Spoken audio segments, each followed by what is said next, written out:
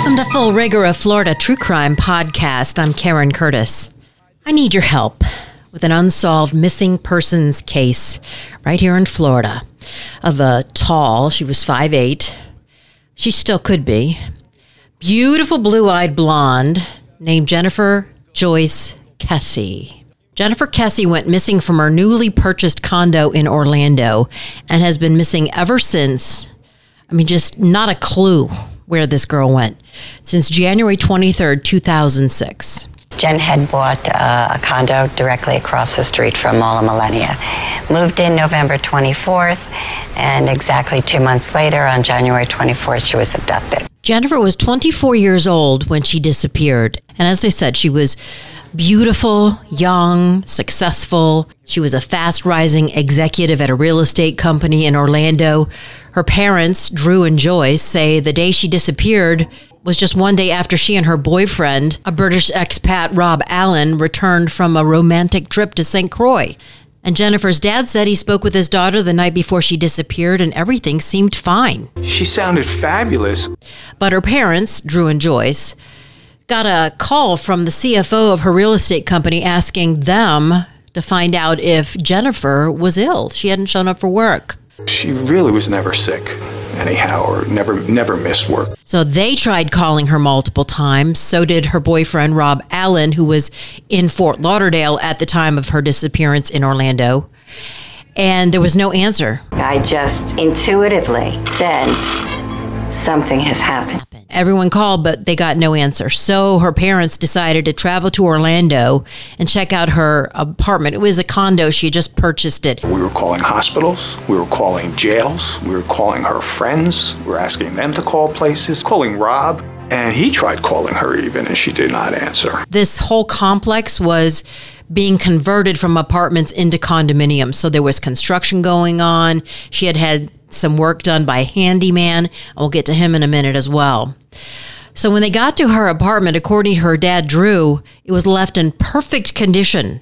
It was like she woke up, got ready for work, left. Her car wasn't even in the parking lot. We actually found 2 or 3 outfits laid out on her bed. Shower was still damp. Her towel was still damp. Her work stuff was not there. So we knew that, okay, she got ready for work. Now, shortly after she vanished, her car was discovered. It was parked about a mile from her house.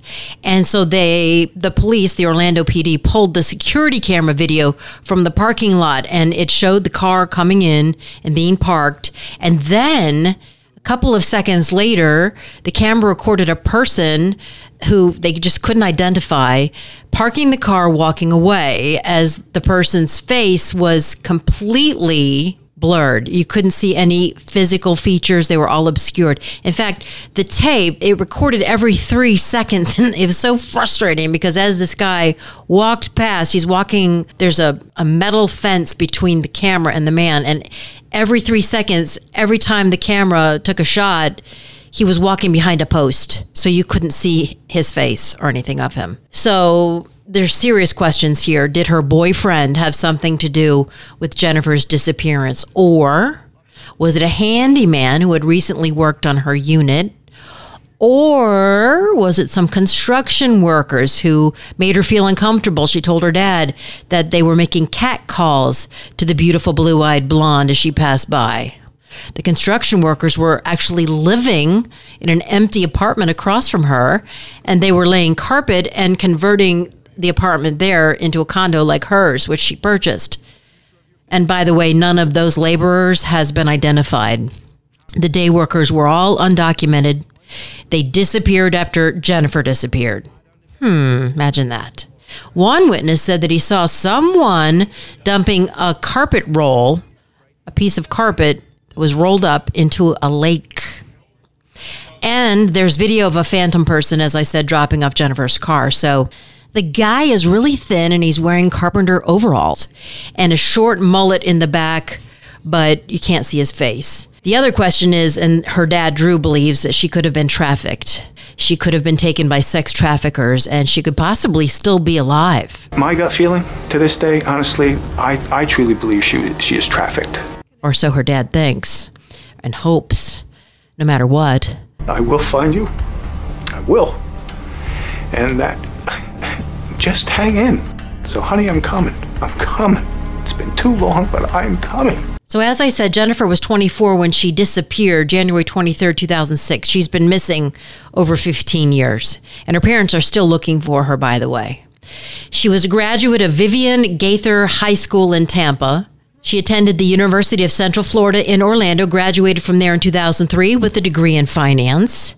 And at the time of her disappearance, she was working as a finance manager at Central Florida Investments Timeshare Company in Ocoee. And she had recently bought the condominium in that complex in Orlando. Now, the weekend before she vanished, Jennifer had vacationed with her boyfriend, he's from Britain, Rob Allen, on St. Croix, the U.S. Virgin Islands. And they returned on Sunday. She stayed that night at her boyfriend's house, then drove straight to work on the morning of Monday, January 23rd, 2006. So that's the day before. So the next night, 23rd into the 24th, she was home alone. So it shows in her apartment, she woke up, she had some folded clothes on her bed. Her shower was still wet when her parents arrived. And she just vanished off the face of the earth. So 3 years after her disappearance, there was a detective who decided to take a fresh look at the case because it had gone cold. And he interviewed people. And one of the people he spoke with was a former housekeeper at Jennifer's condo complex.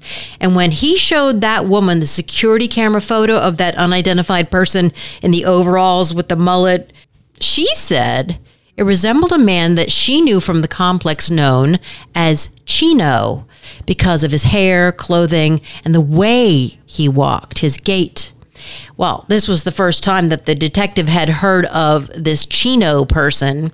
So Detective Wright, we'll call him, learned Chino used to live in another building at Jennifer Kesse's condo complex and was a former maintenance worker there. And he was one of the workers who did some repairs in Jennifer's condo 1 week before she disappeared. And Detective Wright also found an anonymous crime line tip that was reported during the first week of the investigation that suggested that Chino might have been involved in Jennifer's disappearance. So the detective finally found Chino. He tracked him down, and he was serving time, get this, for statutory rape. So March 18th, 2009, this detective interviewed Chino in person and asked him about the time he worked in Jennifer's condo. Well, Chino said Jennifer let him inside her condo. Everything was normal, he said. I don't have any idea what happened to her. And Chino then took a polygraph, and he passed it. Case closed on that one. Chino, there's nothing to really say about Chino. Chino is just someone that happened to work and live at Mosaic at Millennia, and he's just someone in a line of people that, we needed to talk to, not as a person of interest, to be quite honest with you, but for his knowledge. I mean, he was there every day. He lived there, he worked there, and he's not alone. There's 2 or 3 others that live there and work there, that work for Mosaic, and we're speaking to those people. And it's not because we think that they're the person of interest. Again, it's because I don't think that they know what they possibly know. Because over the years, people come forward with the little minor things, but they make sense to us in the whole. Now, with all of this speculation and suspicion of people working inside the condo complex, I just wanted to bring up a story that happened this week. Well, actually, it's a development of a story that happened recently. And the case involves the death of an Orlando teenager that may lead to improved apartment safety in the Sunshine State. So this week, lawmakers filed Mia's Law. It's for the 19-year-old Mia Marcano, who was killed in her apartment complex. Police believe a maintenance worker attacked and killed Marcano in her home in September, and they were able to gain access with a master key.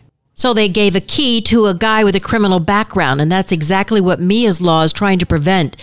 It'll create more stringent security standards for apartment and condo complexes to potentially prevent what happened to Mia and Jennifer from ever happening again. And if approved in January, Mia's Law would make several changes in Florida. It would require apartments to do background checks on all employees using national databases. That would mean those construction workers as well, who weren't even documented. And landlords would be able to disqualify those convicted of violent or sexual crimes for employment. And it would require apartments to create and maintain logs for keys and increase unit entry notices from 12 to 24 hours. Now back to Jennifer Kesse's case.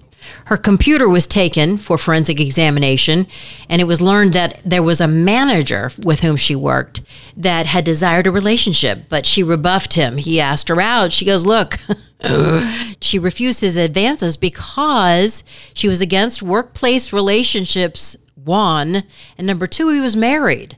Detectives interviewed him multiple times, but ultimately ruled him out as a suspect. Now, in 2007, Kesse's company, led by David Siegel, they offered $1 million reward, $1 million for information leading to her whereabouts with a July 4th deadline. So they did put a stipulation on it. She had to be alive.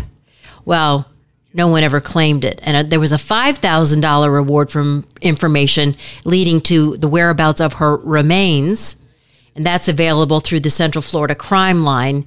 If you have any information on where Jennifer Kesse may be or what happened to her, you can call the Kesse Family Tip Line at 941-201-4009, 941-201-4009. Now, some of this audio I got from Crime Watch Daily, and one of the descriptions of her does say she had green eyes, but if you look at her father, Drew, and her mom, Joyce, they both have blue eyes, and every photo I see of Jennifer, it looks like they're blue, but they're saying they're green, and she wore clear contacts.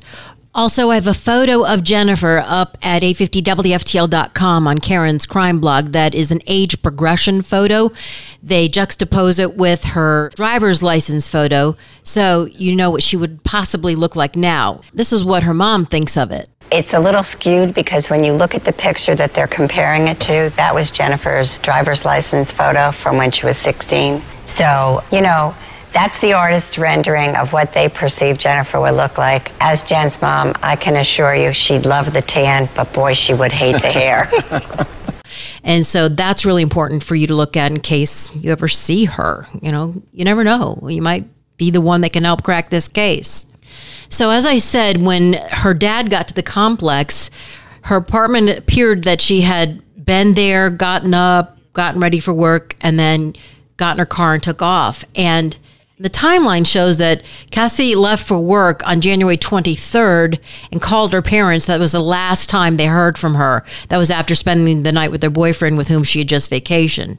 Then at 10 p.m. that night, so that would have been the night before her disappearance, she talked to her boyfriend on the phone, and they said their good nights, and he's the last known person to speak with her before she disappeared. And apparently she wanted some assurances that he loved her. There was something weird going on in that conversation. Investigators initially believed that Kesse was abducted as she was walking from her front door to her car. They now believe that she left and was abducted at some point on her way to work, which is weird. Was she carjacked? And her boyfriend, who normally would have heard from her, called her on the way to work, but it went directly to voicemail. That was a red flag for him. His subsequent attempts were unsuccessful. So then the people at her job were alarmed because it was uncharacteristic that she didn't call or say, hey, I'm not coming in. So her employer contacted her parents, who made the drive from Tampa to Orlando. And on the way, they called to ask the manager of her condominium to check her home with a spare key. And that manager reported that everything inside her home looked normal and her car wasn't outside. So at noon, about 1.2 miles away from Kesse's home, surveillance cameras at the apartment complex recorded a person in the act of parking her car and walking away. And that car and the footage were not discovered until 2 days later. So Kesse's parents and her brother arrive at her apartment. They find evidence that she had been home that morning. They called police. And because she's an adult, police say, hey, she's an adult. She may have left town. She may have gone somewhere on her own volition. Well, the family and friends were not having it because they know that they just felt this was something terribly wrong. Family and friends saturated the area with flyers that showed her face. The police then sent a detective to her home and began interrogations and searches. That was Thursday, January 26th. So seeing Kesse's car on the news, a tenant of a nearby complex informed the police that the car had sat abandoned in front of their apartment complex for several days. And police confirmed that it was Kesse's 2004 Chevy Malibu, and the vehicle is photographed and taken for forensic examination. And the police reveal that it had been wiped down. There was no sign of forced entry or struggle. Investigators initially theorized that on the morning of January 24th, Kesse left her apartment for work, locked her front door, only to be abducted at some point while walking toward or getting into her car. You know, in Orlando, police were really excited that there was a camera in the parking lot where her car had been left. But as I told you, everything was really blurry and they couldn't tell who the suspect was. The FBI was called in to determine the person's size and gender in the shot from the security camera, but all they could say was the person was between 5'3" and 5'5". So it could have been a jockey. NASA also enhanced the video to help identify the suspects, and detectives interpreted the valuables left inside the car that implied that robbery was not a motive in the case. Nothing has materialized exactly, and nothing of hers other than her car, which was found 2 days after the abduction, has been found. Items in the back seat, which easily could have been pawned, were left there. Obviously wasn't for carjacking. Robbery wasn't the motive, so was Jen the female that was desired? Was she targeted? We don't know. We don't have answers. A search dog tracked a scent that led from her parked car to her apartment complex, prompting detectives to believe that the suspect might have returned to her apartment parking lot after abandoning the car. Now, there was no other evidence found along the route, and forensic examination of the car revealed little evidence of any kind, only a latent print and a small DNA fiber. So they deduced, hey, this car has been wiped down. But there are some things known to be missing. Jennifer's cell phone, her iPod, her keys, her purse, her briefcase, the outfit she was wearing. Authorities were unable to ping her cell phone. Its power was turned off, and that was it. So no one used the phone after the fact. Her bank account has not been touched since she disappeared. And, of course, it's customary for investigators. They first questioned the immediate family of Jennifer Kesse and close friends to see if any of them had a motive to abduct her. Her ex-boyfriend recently was upset and wishing to get back together with her.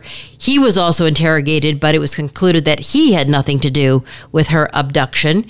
And the current boyfriend was also questioned, but as I said, he had an alibi. He was in Fort Lauderdale, eliminating him as a suspect. Rob has been put over the coals. Rob has been polygraphed 3 or 4 times. Rob has been interviewed probably a dozen times. Rob, the boyfriend, was very cooperative and gave DNA twice. And the people that we want interviewed and polygraphed even a second time don't even make it back to the list. It's been a roller coaster ride into itself. And the case is actually more active now than it was in the beginning because of tips that are proving to get them to different directions. That's Jennifer's parents. Neither of them ever suspected her boyfriend, Rob. Jennifer met her boyfriend, Rob Allen, with whom she had just vacationed in 2005 at a bar in Orlando.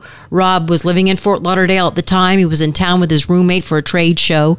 And one night, by pure chance, he ended up meeting Jennifer, who immediately made her move on him. They kept in touch for a year. They dated, went back and forth from Orlando to Fort Lauderdale.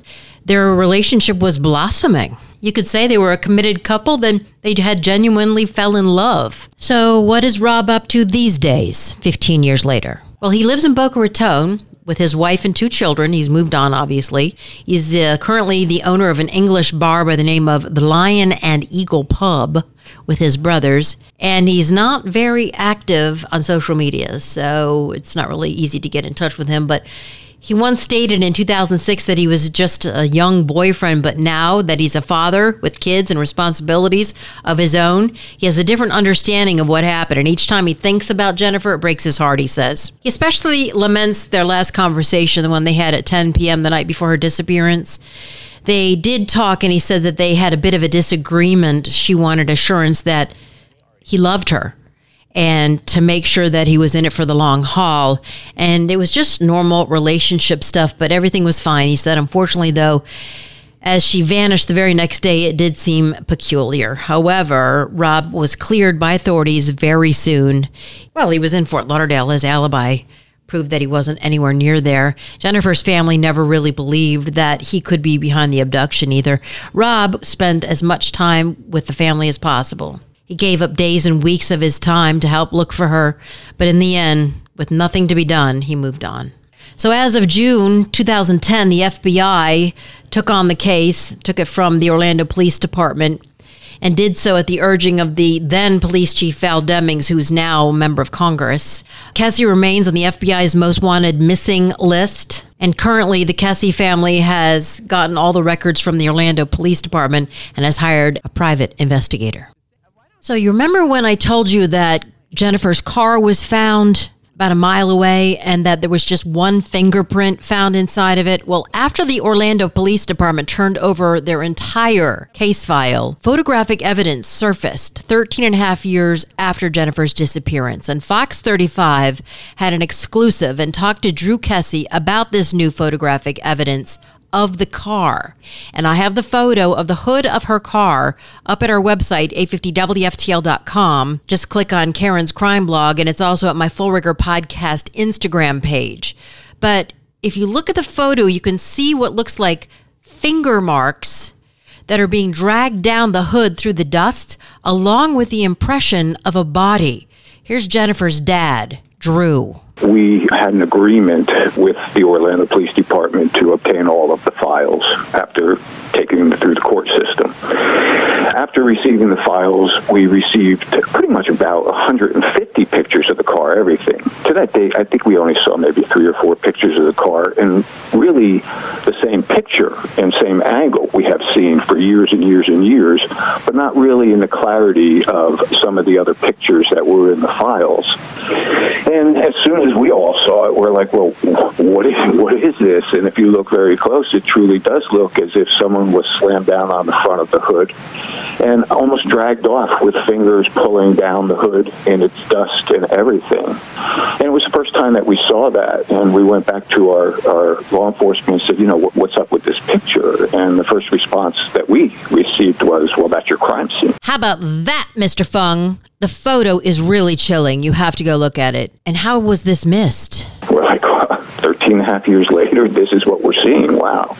So we're slowly but surely putting together the pieces of the puzzle, some from the files that we've received, and a lot of it, honestly, just from the work that our investigative team has done. And every time that something happens in the media with Jennifer, literally 1 or 2 people step out from the dark. So who or what will step out of the shadows after this podcast drops?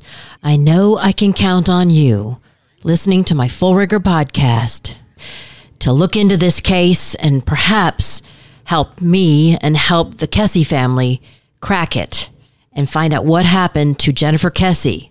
Maybe she's still alive. We don't know. We can only hope. So, honey, I'm coming. I'm coming. It's been too long, but I'm coming. Well, that wraps up this episode of Full Rigor. Thanks for listening. Make sure you check me out on Instagram at Full Rigor Podcast. Download, subscribe, give me 5 stars, please. And next week is Thanksgiving, and I'm going to tell you about a story that happened on Thanksgiving years ago that was absolutely horrific. The Thanksgiving massacre of a family, of actually a photographer that I used to work with at Channel 25. So, until next time, thanks for joining me.